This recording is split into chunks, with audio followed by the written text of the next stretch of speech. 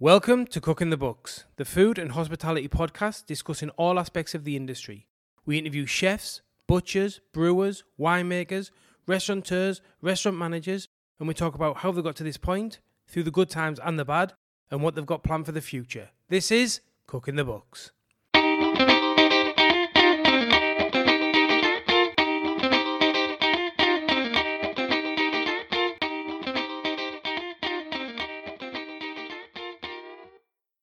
This week on the podcast, we had chef John Rivera. John was San Pellegrino's 2018 Pacific Region winner. And hot off the press, first interview since he's got the new gig, he's the new head chef, or he's going to be the new head chef of Loom Restaurant in South Melbourne. John is the new generation of chef that's coming up. It was very interesting to listen to him and his thoughts of where he thinks Australian food's going, the way the kitchen culture is moving and changing, also his view on the hours, and also he told us all about his trip to Milan to represent Australia and the Pacific in the San Pellegrino competition. I hope everyone enjoys it. This week, the podcast is brought to you by City Larder, the charcuterie specialists, specialising in terrines, pâtés and rillettes for the retail and food service market here in Australia. City Larder just received 2 gold medals for the free-range chicken leek and truffle terrine and also the free-range chicken liver pâté. The only charcuterie company to receive gold medals for terrines, pâtés or rillettes this year in the Australian Food Awards. Now, over to the show. John, awesome. Nice to see you. Good to see you, Rob. It's been a while. How long's it been? We've worked together in about 2013, 2012. Yeah, and we've seen you at the market a couple of times. The markets, I love getting some of your pastries and your pies for breakfast. Yeah. How's it going? Are you good? It was good, very good. Yeah. You've had an exciting few years. I have. It's been a big year. I'm very, very blessed to have such a big year that I had. Yeah. Well, do you want to tell everyone tell everyone who you are and what you did this year, especially. Well, what you've done, but what you did especially this year. Hello, everyone. My name's John Rivera. I represented the Pacific region in the global final of San Pellegrino's Young Chef competition in 2018, and we'll soon to be the head chef / executive chef of Restaurant Loom in South Melbourne. That's amazing. That's congratulations. Thank you very much, Robbie. on both achievements. It's fantastic. So It's been a quick rise. I'm not going to lie. You know, it was. I mean, when you were a waiter, you know, what was that? 5 years ago, something 6 years ago. It was about 6-7 years ago. Was it far out? Okay. I was 18 years old when I went on the floor at Rockpool Bar and Grill when I met you. Yeah. That was a bit of a whirlwind as well. I started polishing glasses and cutlery, and then I got dragged onto the floor doing a section in a 400 cover restaurant. So I think getting thrown in the deep end has always been part of my career. Yeah, the way you go, where you learn. Yeah. Why did you choose Rockpool? Like, were you intending to be you college or? Let me spit this out. Why did you choose Rockpool to come and polish glasses as a in? I'm not gonna lie. So what happened was I was in a pastry school in William Angliss, and at that time I was still working at KFC, which was my high school job. And I was walking down Crown, and I said, "Oh, there's so many great restaurants here. You know, like Rockpool sticks out. That's Neil Perry. Spice Temple sticks out. That's Neil Perry. You know, Bistro Guillaume. And I just needed another job, so I went on the website looking for a polisher, sent my resume in, got the job within the week, and you know, for me, that was the foot in the door to the industry. It was like I knew as soon as I got there, I just had to prove myself. And like eventually, hopefully end up in the kitchen. Yeah, so why didn't you go straight for a kitchen job? Were you just like, you weren't that interested? Did you want to slowly end? What was it? Were you nervous? I was young. Yeah. I had this, idea that eventually I would have to work 80 hours, 90 hours a week, not see my family, not have fun. So while I was still in college, I wanted to take weekends off, have heaps of money, see my girlfriend, see my friends, and just have fun until I really, really knuckled down and had no more time for that. Yeah, but looking back, it probably was a great thing to have that experience on the floor. Yeah, and I talk about it now with a lot of general managers in front of house that a lot of chefs and cooks should do some time on the floor, because it's so easy to take for granted what the front of house do and the art that they actually do to make to make your food and the whole experience a whole experience. And just for as a young cook as well, to have that charisma and that confidence to speak to guests, to speak to their guests about their food, about their experience, even about wine. That's paramount now in these days as a cook, as a young chef.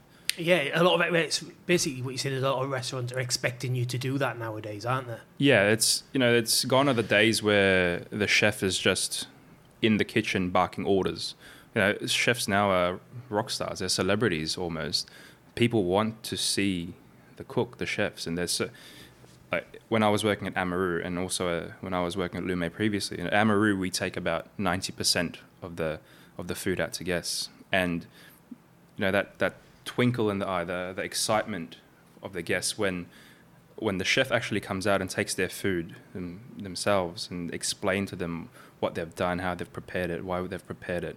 That enhances the experience. It makes it so much better for the guest, I feel, especially for me. When I see one of the cooks come out from the kitchen and they serve me, it's almost like a family member serving you, or someone's proud of what they've made. Yeah, the delivery's a lot better. They know it a bit more clearly, and they can. Yeah, I know exactly what you're saying. I totally agree. So is it the South Pacific region 2018 San Pellegrino winner? Yes. So I won the Pacific region, which was Australia and New Zealand, and I guess the whole rest of the Pacific. So there was 10 of us in the semi-finals, and we had to cook for panel consisting of Scott Pickett, Paul Carmichael, Christine Mansfield, Jacques Ramond, and Andrew McConnell. It was a massive, massive heat. I started cooking at about 8 o'clock in the morning. You had 5 hours to just smash out 7 portions, and then I got through from that. I wasn't never a big competition chef. I was kind of egged on by Sean Quaid to do the competition.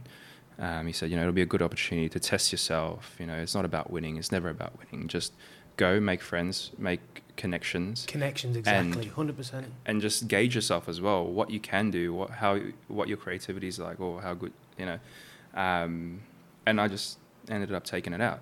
I was massive. So then we went off to Milan for the grand finale. So there's 21 regions all over the world. So all the winners of that region came to Milan for the grand final. And it was actually a crazy cull of contestants, because it went from like 2,400 all over the world. That was the initial entry? Yeah, initial entry. And that got culled to 210 across 21 regions into 21. So it was just like...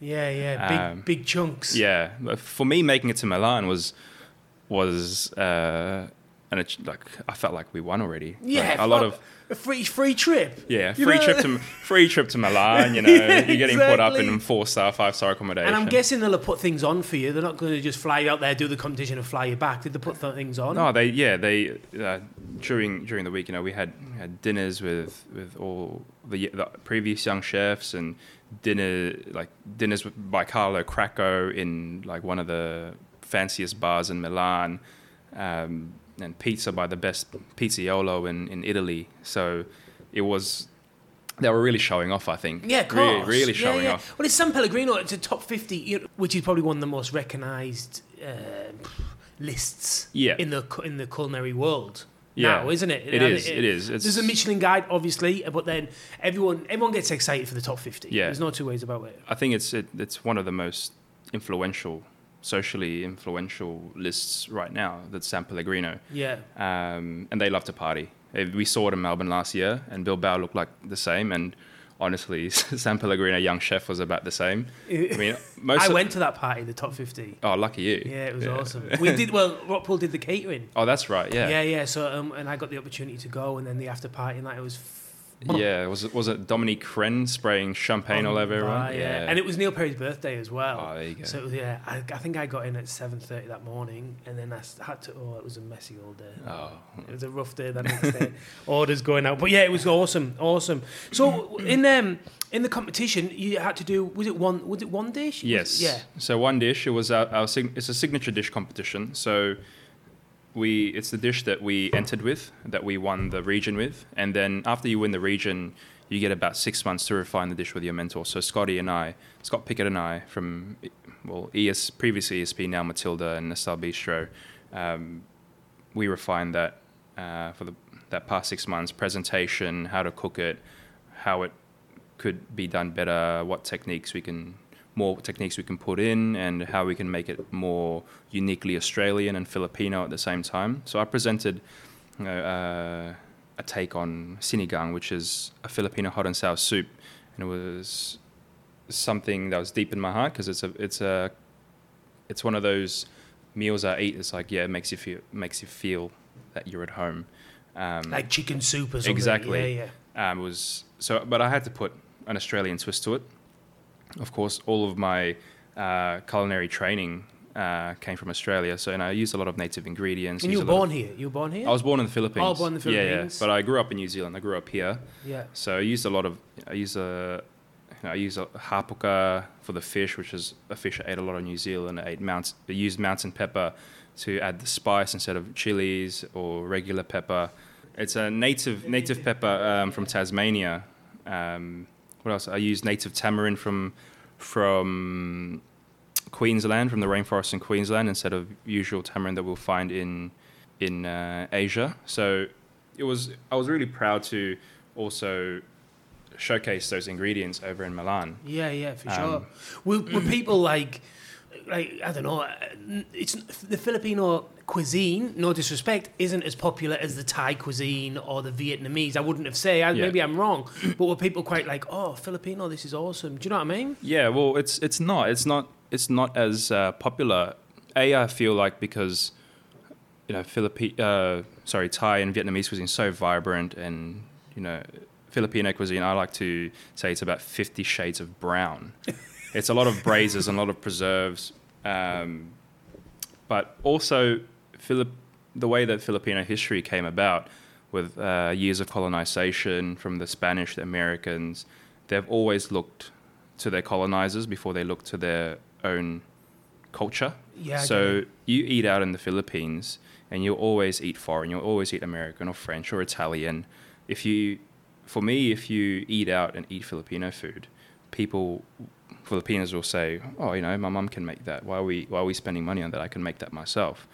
I feel like that kind of not devalues your heritage. That's a bit of an exaggeration, but it kind of puts it on a lower level. And for me, I wanted to show Filipinos across the world, or like young Filipino cooks who are so passionate about it, that you can elevate your cuisine or your heritage to that level with just a little bit of creativity, a little bit of know-how, a little bit of Yeah, it is. It's great that you want to do that, and it's part of you at the end of the day. So like, why wouldn't you want to? You've got a mixed bag of tricks, haven't you? You've got the Australian and New Zealand, and then and your heritage is Filipino. Yeah. So yeah, showcase that, absolutely. And I think that's so modern. Like when people ask you what is modern Australian, like you can't really answer it but to me, that kind of melting pot of cultures, that is modern Australia to me, because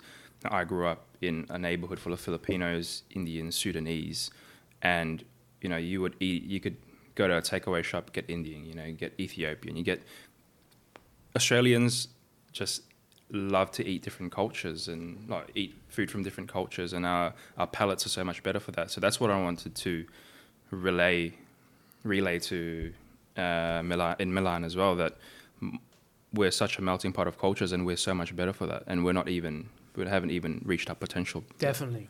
I think that about England, coming from England, we're so close to everywhere, and a lot of people come there French, Italian, German, Indian, Spanish, Portuguese. That it really benefits the culinary scene. Really benefits from that. Jamaicans and Africans and everything in England. Like you say, Australia is definitely getting like that. Where like, what is English food? When I think of English food, I think more Indian than anything else, probably, to be totally honest with you. Like, that's what I grew up on, curries and all the rest of it. So, Australians definitely getting like that. What was it like on the day then? So you get to Milan, you're like, oh, here we go, competition. You're on the plane, and you think, who was with you? So my fiance flew over with me. We had a couple of troubles, actually, a couple of days before. So I... Wouldn't give you a visa. No, no. Actually, funnily enough, that was a bloke from Africa. He arrived on the day because they didn't give him his visa, and he got to Milan and they accused him of a fake passport. But he got there in the end. And he got there and he smashed it. He had a great dish. He made it to the top 7 with us. Oh, did he? Yeah, but so I sent all my stuff over by courier. So all my equipment, all my charcoal and all my ingredients and my barbecue. So I sent that off maybe 3 days before I left, and I was on the way to work. I was about 5 minutes away from work in Armidale, and I get a call from my sister saying, "Hey, all your boxes just got sent back by DHL." And I said, "Oh, no way." So drove back home 40 minutes. I called up work. I said, "I can't come to work today. I got to sort this out, or I'm not cooking anything in Milan."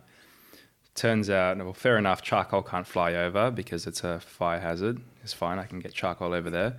But turns out I can't export any of my native ingredients either. So all my Warrigal greens, all my mountain pepper, all that stuff that I want to take with me, the Australian government or the authority would not let out of the airport. So spend the whole day trying to call up people. How do I get it over there? How to get over there? Pretty much I said, you can't post it within the next week. You have to get all these certificates and checks and whatnot. So I sent all the other boxes, which are the equipment. I just sent it. It'll be over there. And my fiance and I decided to just put all of that into a styrofoam box, label it, San Pellegrino Young Chef, ingredients, blah, blah, blah. Took it with us. To the airport. Checked it in. San Pellegrino were great enough to buy me extra luggage for it in emergency. So I was more concerned about going up in the air in the fuselage, and it was like, minus something. All my fresh Warrigal greens are freezing. Yeah. Then we land in Doha and it's 36 degrees at 7 a.m. on the tarmac. Yeah. So it was, and then go up again and come down. You're just going to open that box and everything's just ruined. That's what you're thinking, right? So we get to Milan and then the box is right there. I was like, okay, cool. Were you nervous opening it? I was more nervous trying to get out of immigration because I thought, Australia's a bit strict. I might get, patted down for this. So I put my box in the trolley, walking out. There's 2 immigration officers like standing in front of me. They couldn't care less. Just walk right past them. Like, okay. And then I see the nothing to declare line. It was about, 10 meters from there to the exit. And I just said, nah, you know what? Stuff it. I'm going for it. Just went out. And my fiance's just like, you have to declare all that. I was like, nah, babe. Nah, we're good. So I opened it all up. It was all perfect. It was fine. It was great. And I was just like, yeah, sweet. That's awesome. Good. But in that time that I was worrying about that box being fine, I forgot that I checked in another piece of luggage, and I forgot one there. So I'm in the car. They sorted out a Mercedes Benz to pick us up, and I was like, "This is alive." We're in Milan, we're in a Mercedes. We just pulled off the biggest heist in history. I get a call from the airport. Mr. Rivera, you left one of your bags here. Like, oh shit! Turned him around. Did you go? Did you get it though? We got it. Yeah, we got it. Turns out all my knives were in that one. So. I could imagine though, like your mind's totally distracted on that one, but it all come good. So you get there, and then how long are you there before the day of the competition? I was there a week before, just to acclimatise. Yeah. I thought big fight coming up. Big fight. You got to acclimatise. Eat as much gelato as you can now. I thought it'd be fine. We got there in midday. We're like, yeah, we're great. We'll go out tonight. We'll see Milan. Got to the room, freshened up. Laid on the bed about 5 minutes and woke up at about 11 o'clock at night. I was like, yep, we're jet lagged. Yeah. But we got there a week before, met up with Jake Kelly from Singapore. He was, so we practiced a little bit over at the Mandarin Oriental beforehand. And so we got there on the Sunday, the program started on the Thursday, and we had a dinner with all the mentors and young chefs. And then the next day, on the Friday, which was the official opening, we had a dinner with with Carlo Cracco and all the judges and all the media and stuff. That was a massive party. And then Saturday was game time. So I cooked in the second round, but that 5 hours just... How many people were in the kitchen at the time doing this competition? There were 5 kitchens. Oh, sorry. So there was 7 kitchens in the studio. So there's 3 rounds of 7. In the first day, there's 2 rounds. And they start 10 minutes apart from each other. It was very, very strict. You started at that time and you ended... So no one else is in your kitchen? Is that what you're saying? It was me. I had a commie with me to help me cook, and I had a runner to run all the stuff. But your team. There's not like other people sharing your space. No. Yeah, So yeah. everyone gets their own kitchen. It was pretty good, but... Yeah.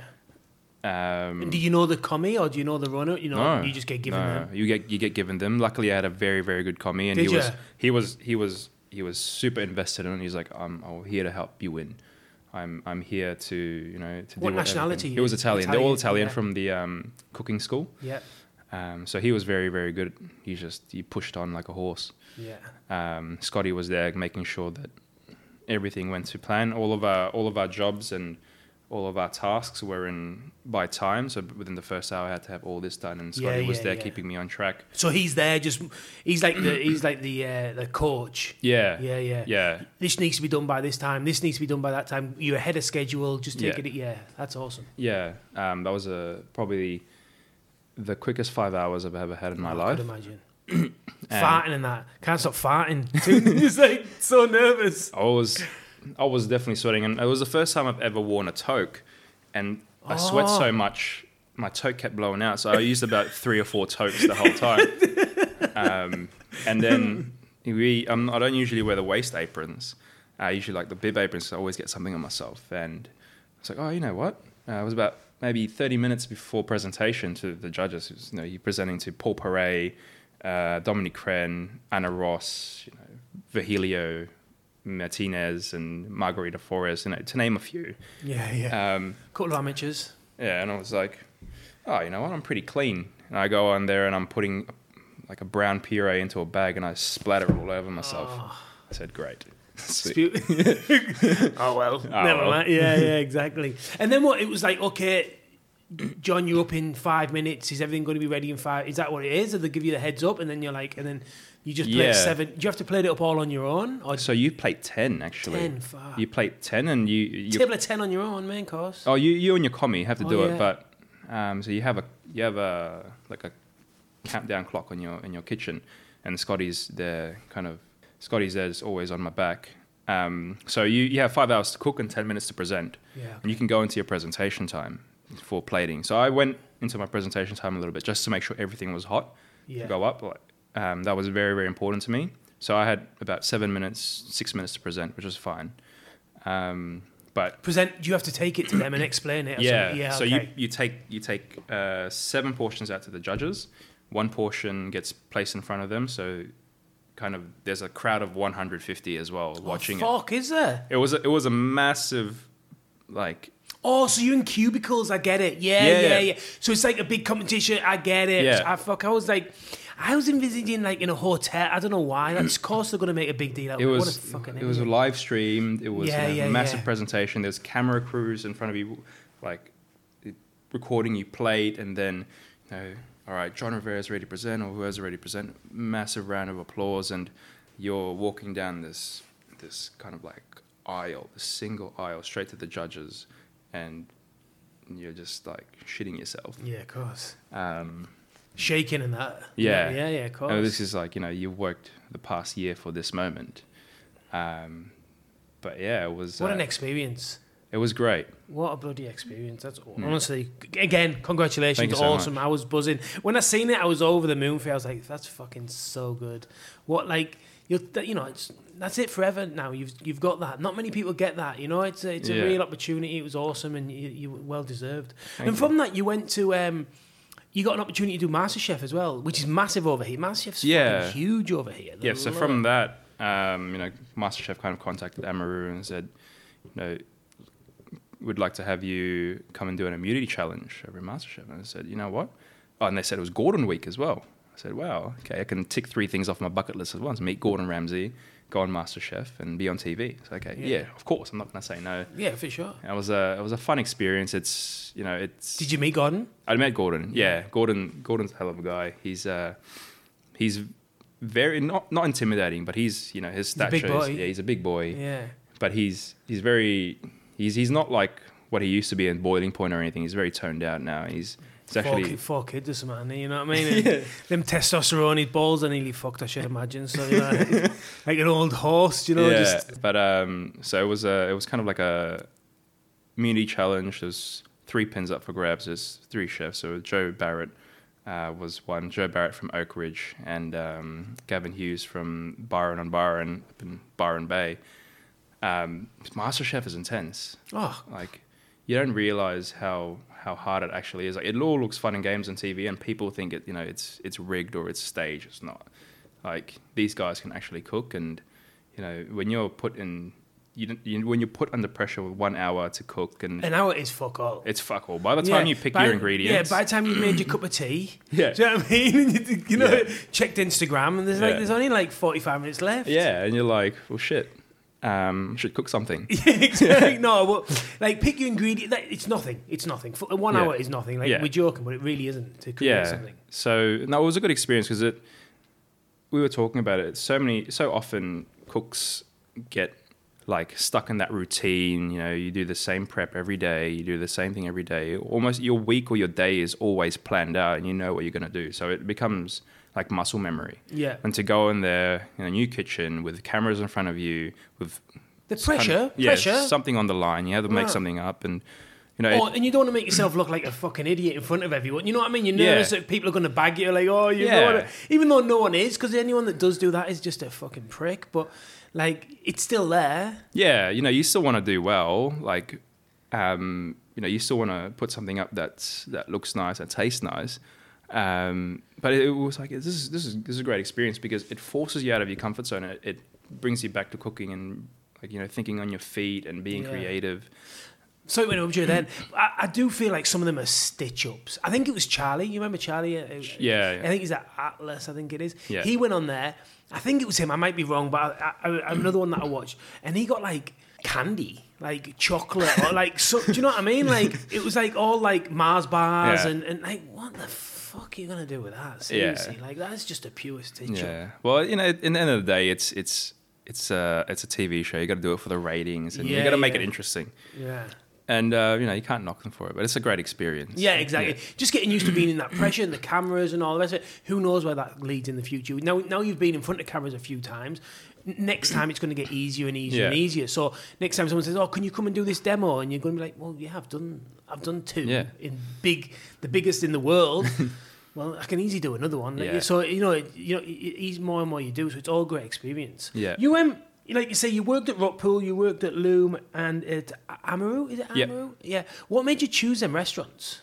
When I chose Rockpool, both 2 Rockpools. I worked 2 Rockpools. I chose Bar and Grill because it was talking with the chefs there and talking with yourself as well. I remember you said you focus on the basics first. One of the If you remember Stefan, he's at Plaza Ballroom now. He's absolutely doing great things over there with his pastry.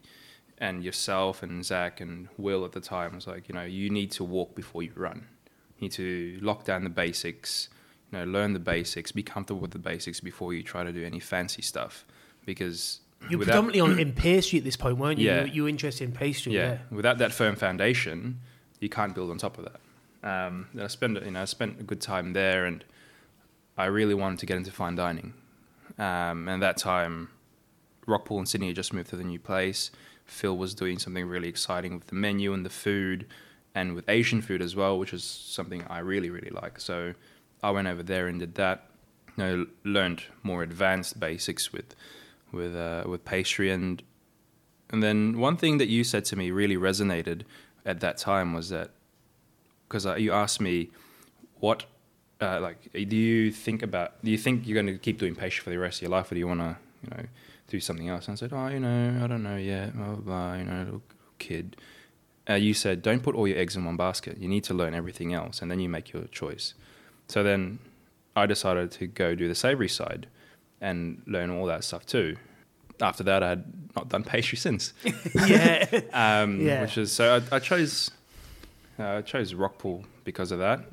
It was an easy step, wasn't it? Like, not an easy. I'm not saying it was a cop out because you had to move away. You had to leave Melbourne, leave your family at 22 or whatever it was, and go to Sydney. So it wasn't easy. But it was a fine dining restaurant. Phil Wood's a really, a banging chef, really up and coming. Young, not like he hasn't made it, but I'm just saying, it was the hot prospect, and and it was an easy change. You worked in the company, and it worked out pretty well. It was an easy way of getting to a three-hat restaurant. Yeah, exactly. Yeah, exactly. Using contacts. Yeah, you're already in the company. You had to prove yourself, but it was an easy way to get to a three-hat restaurant. I still did a trial, and I still had to work for that. And you actually helped me a lot for that. So thank you very much for getting me there. That's all right. I remember nagging you for nights on end. Like, has Phil said anything? Yeah. We were doing the orders. Do you remember? I was doing the orders, and I said, right, I'll just ring him now. Yeah, and then he said, he's got to come over, and that was a night kind of changed my life. I was like, okay, now it's happening. Now I'm a big boy. Now I got to move away from home. Yeah, and everyone's like, why are you getting John a job in Sydney? Like, now we're chef down. I'm like, he'll be all right. We'll find someone else. It's all good. I came back from Sydney after 2 years, and I staged at Attica and I staged at Bray, and both weren't really for me. Why is that? Attica was great in that the people you meet there, because so many people from different backgrounds and different countries go there, and you learn from them, and you make these connections. But I still needed to learn how to cook, and quite frankly, I don't feel like I would learn how to properly cook at Attica. Yeah, you might get put on one section and just doing that one thing over and over again. Yeah, I get it. Yeah, and but still happy I went there. I met some great people. I met Peter Gunn. I met Zach First from Ides, and a whole bunch of other people as well that I still keep in contact with. Not all jobs are for everyone. Yeah, it's pretty easy. You know what I mean? Yeah. And I went to Bray for a couple of weeks, and that was a great experience. I'm not gonna lie. I really like Bray, but it was a massive push there. You were in the shit 24/7. It was like 7 o'clock starts and 2 a.m. finishes. And I'm pretty sure at one point, we ran out of Vietnamese mint in the garden. So we were back in the lodge where all the stagiaires stayed at 2:30 a.m. I had my car pointed towards the garden, headlights on, and we're picking Vietnamese mint for the next service. And I mean, that was when Bray still first kind of opened, like a year after. There was only still 5 chefs in the kitchen. Now they've got a team of them. So early days. Yeah, it was still early days. But for me, I was a city boy. That was still it's out in the country, isn't it? Yeah, exactly. Out in the country, it's a massive change for me again. It felt like I just got away from Sydney so I could be back with my family again, and then to go to Bray or stay at Bray and ask for a job at Bray, that was moving away again. Yeah. And that point, Lumake had kind of just opened up, and so I shot them, and they were very ambitious. They were doing something different and quirky, and I thought, you know what, maybe I want to get myself into there and check them out and learn some more different techniques. So I shot Sean a message, and he got back to me, and pretty much did a trial there, and I enjoyed it, and they wanted me on board, and I stayed on there for about 2 years, and I did my rounds, and Sean was very, very good in that time, because he would find potential in everybody, and every week we'd have to do a project of our own, like something that we've been thinking about or wanted to put on a plate, but we never had a chance. He gave us that chance to be creative. That's awesome. Yeah, it's really, really good. And also his food's just so different. The way he thinks about food and people's perception of food is so different, and also how he would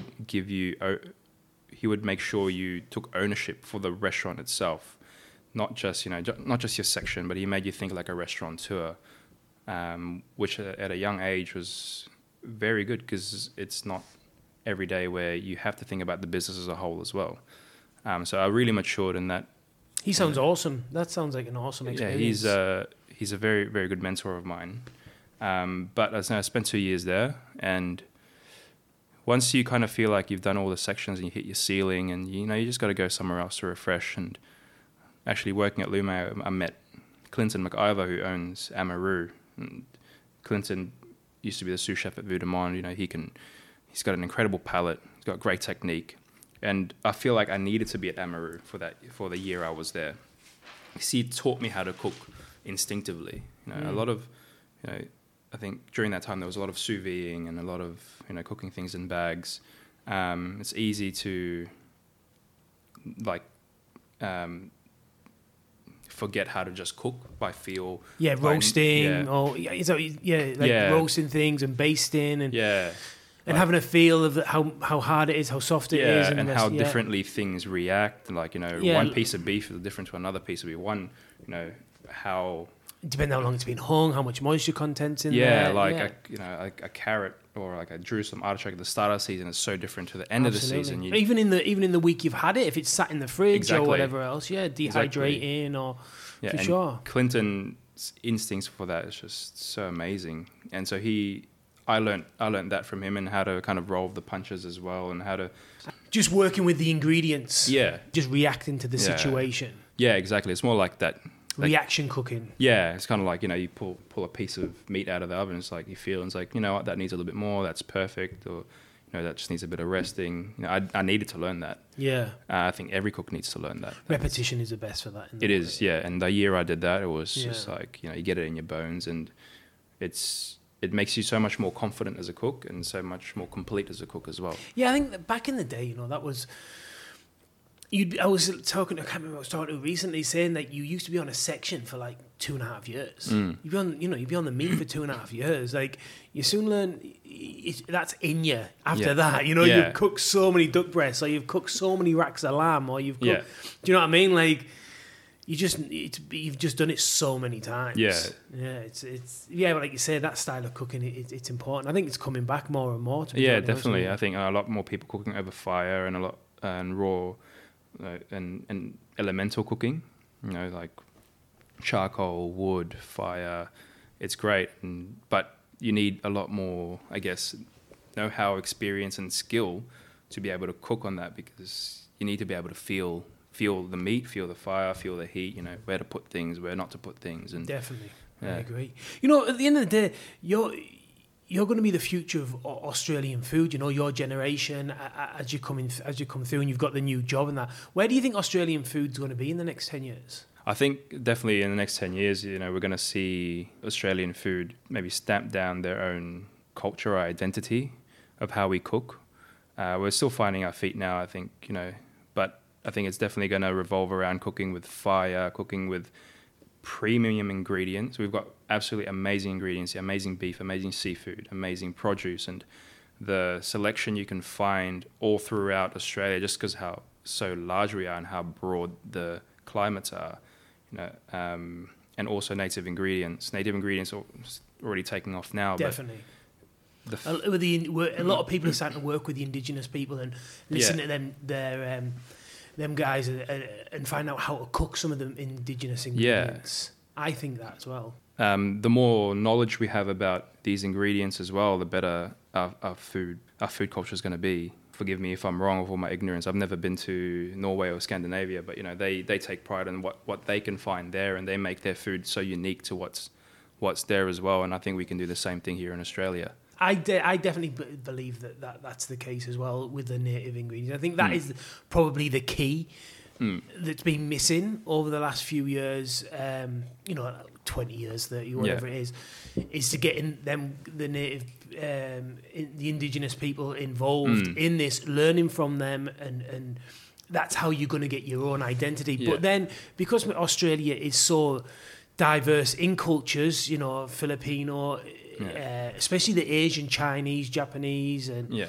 Indian and English. I know not Asian, but all these different cultures will bring their stamp on it, and that's I think. But I think the key is the native ingredients. That's where you'll get the true Australian cuisine. Yeah, it makes it so much more interesting, and it makes it so uniquely Australian. I think the best example for that right now is doing something really great is Sunda Dining, where they're combining Southeast Asian flavors with native ingredients, and it's not in a tacky way where you're putting a little bit of finger lime there, or a bit of saltbush there. You're really having a thought and not replacing, but putting native ingredients in place of what you would usually use, and having that great marriage of flavors. Yeah.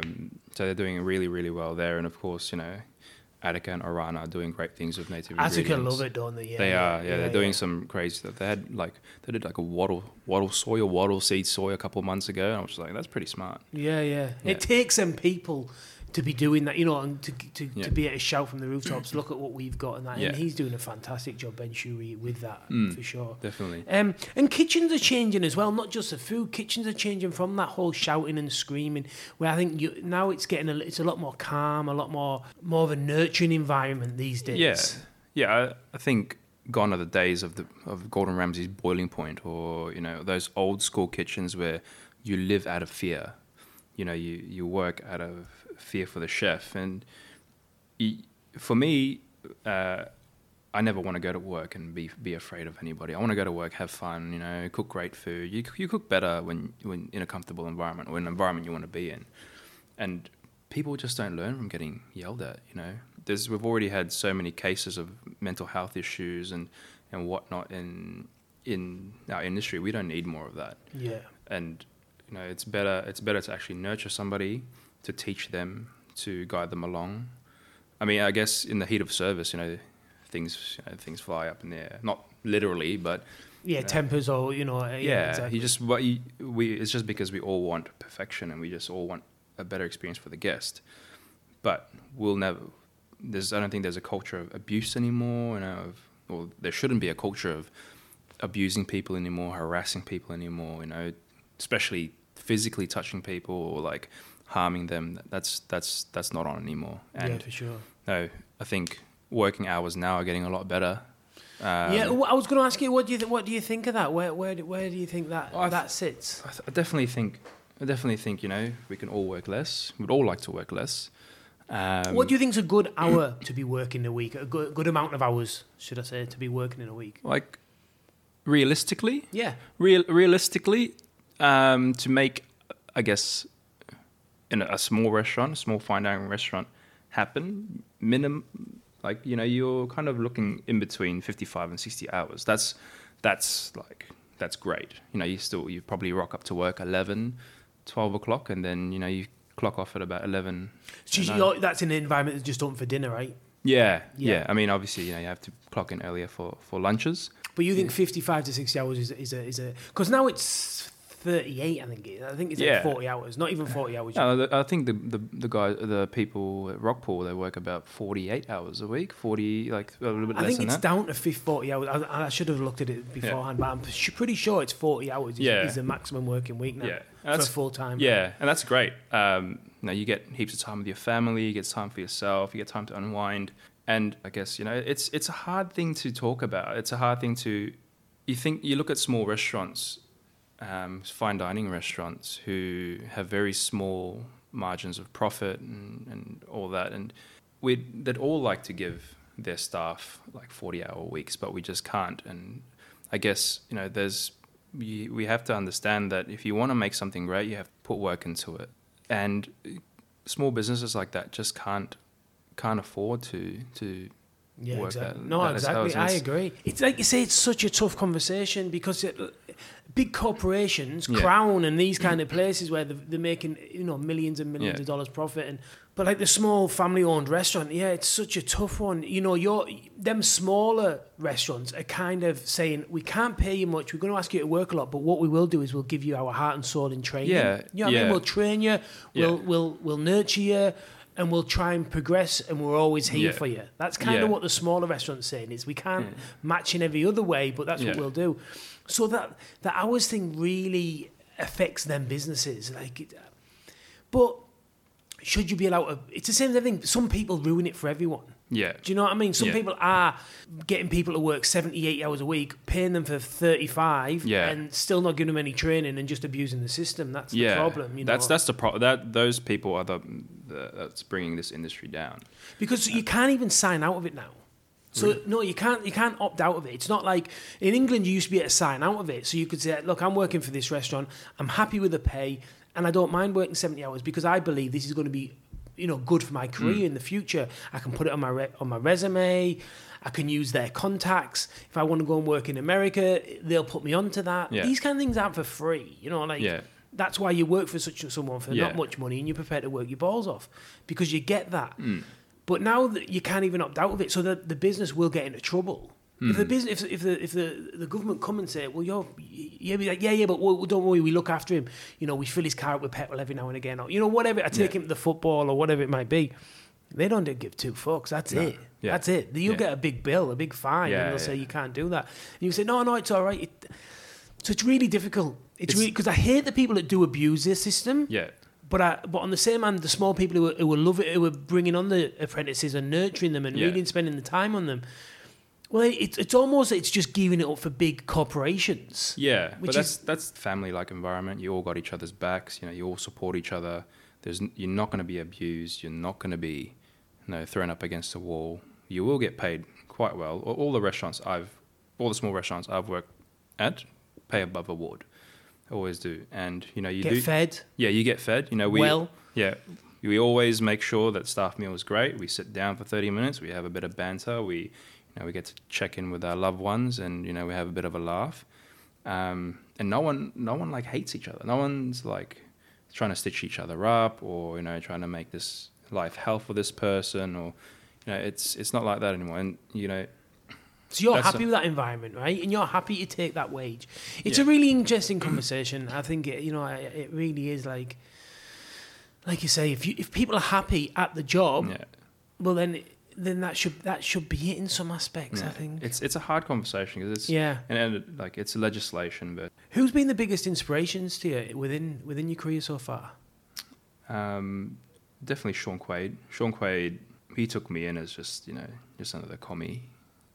With the potential, but he threw me right in the deep end, and he was like, swim because I know you can do it, and he just always nurtured me, always, was willing to teach me, and not just how to cook or these different techniques, but also as once again the business side of things and entrusting me with looking after the business and all that. So. He's definitely one of them. I always look up to Clinton as well because he's such a hustler. He owns 100% of that restaurant.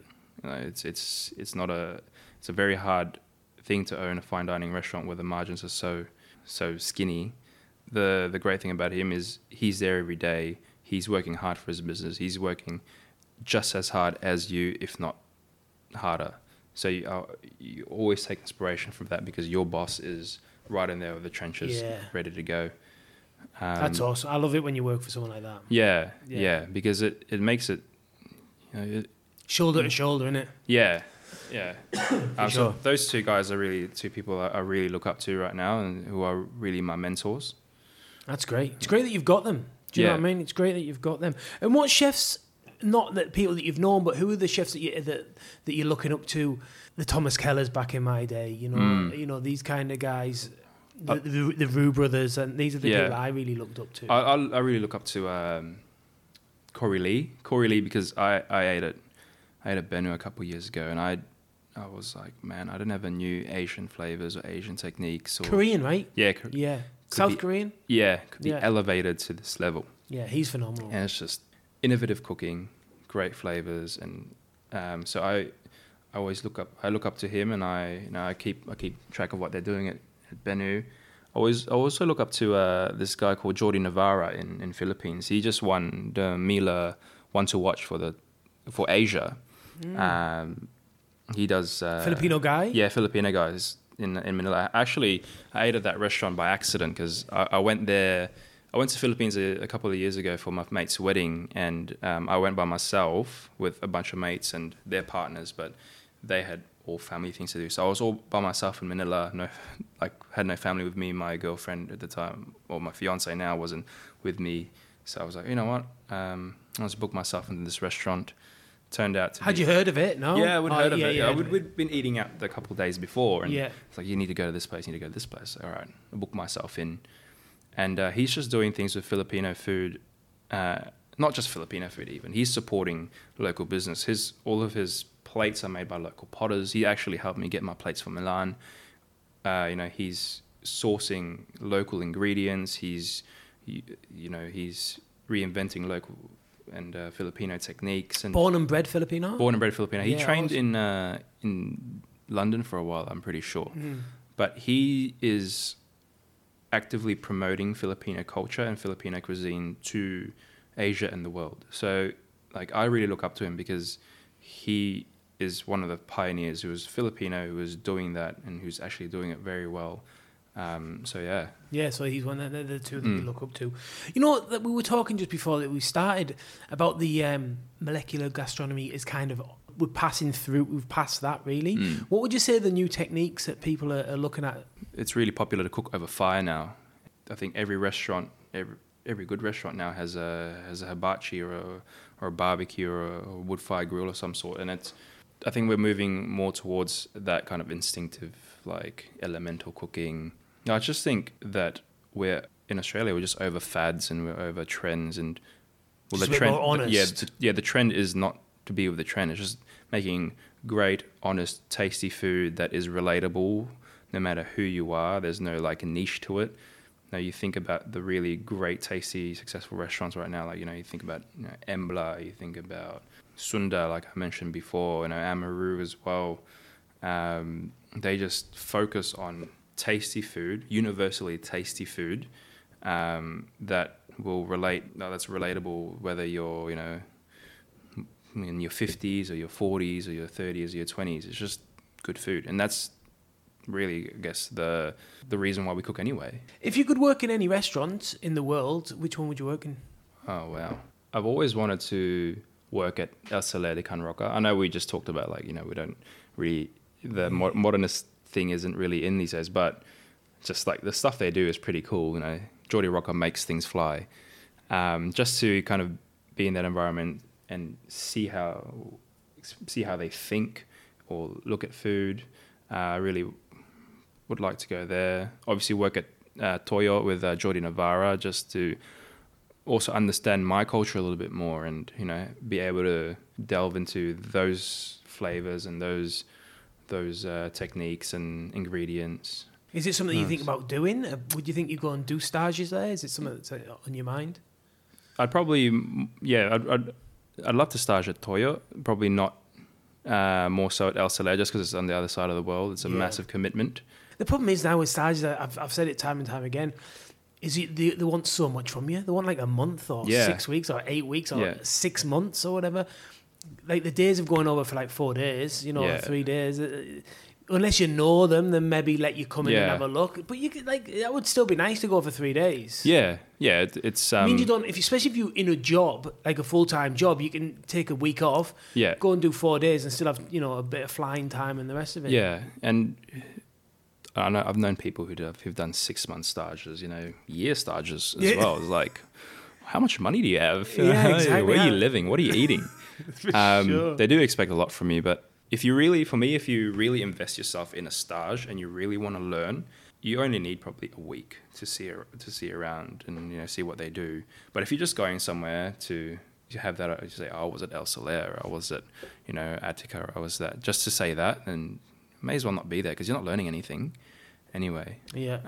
But I also kind of learn a lot from just eating out in these places. I'm that type of diner who asks a lot of questions when I eat. Like ask, how do they do this? How do they do that?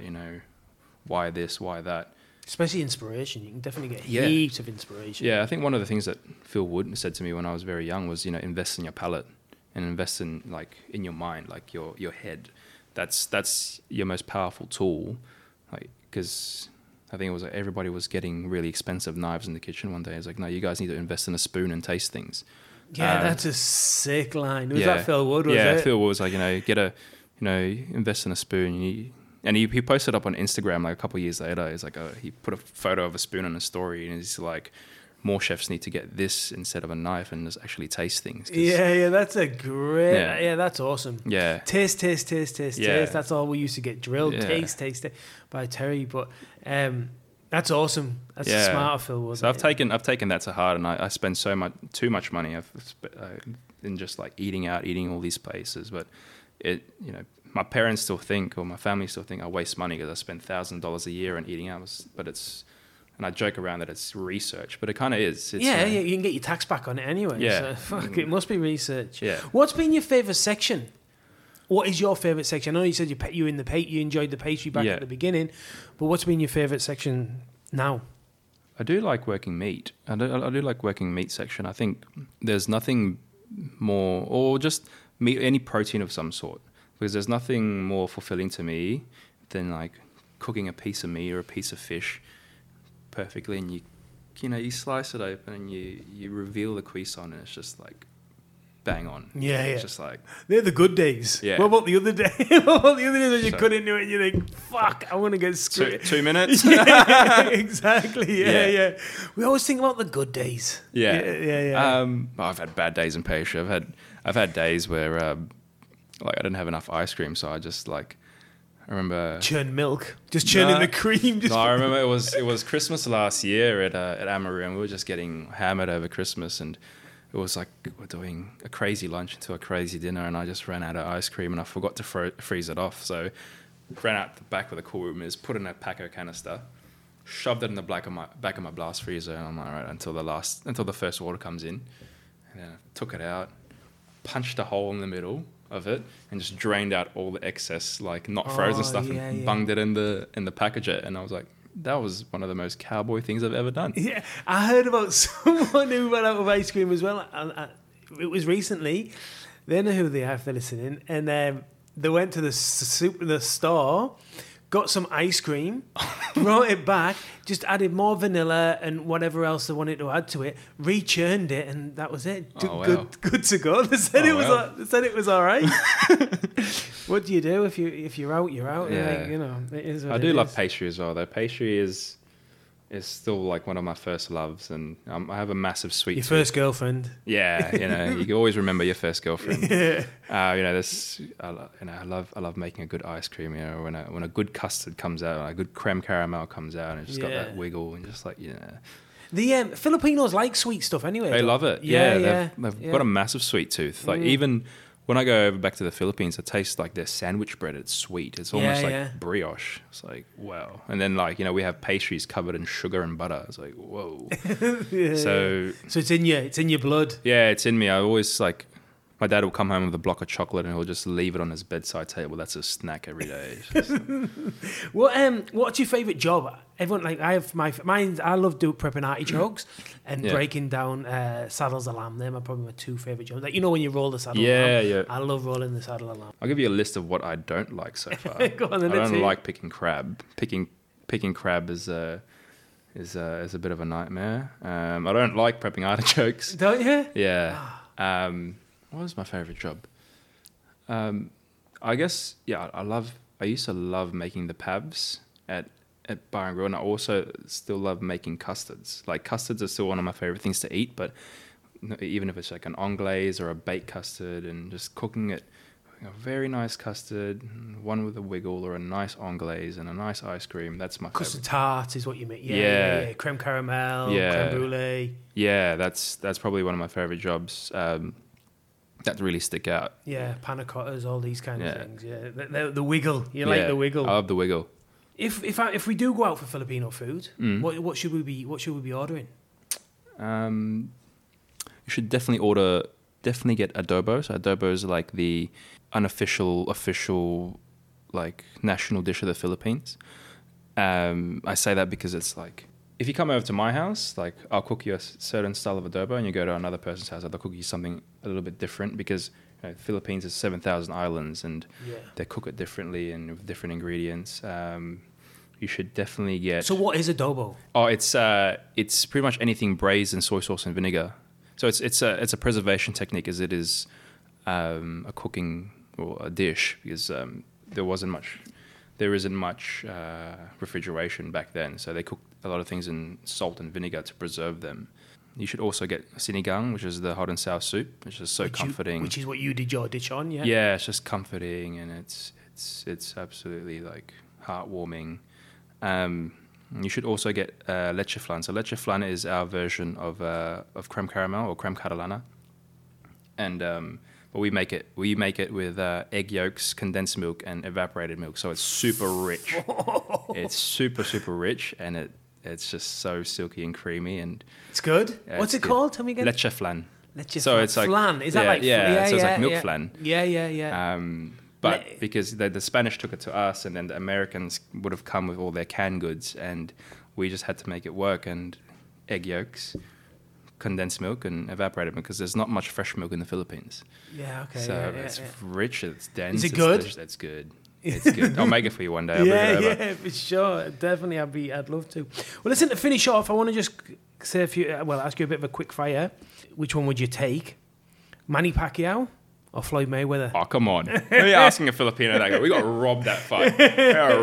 We got robbed against Brad Horn. Yeah. Yeah, the Aussie guy. Yeah. I mean, He won. I think he won his last fight, actually, Manny Pacquiao, I think. he won against Matisse, and Brad Horn absolutely got smashed. So that was Happy I was days. like, yeah, sweet. But definitely Manny Pacquiao.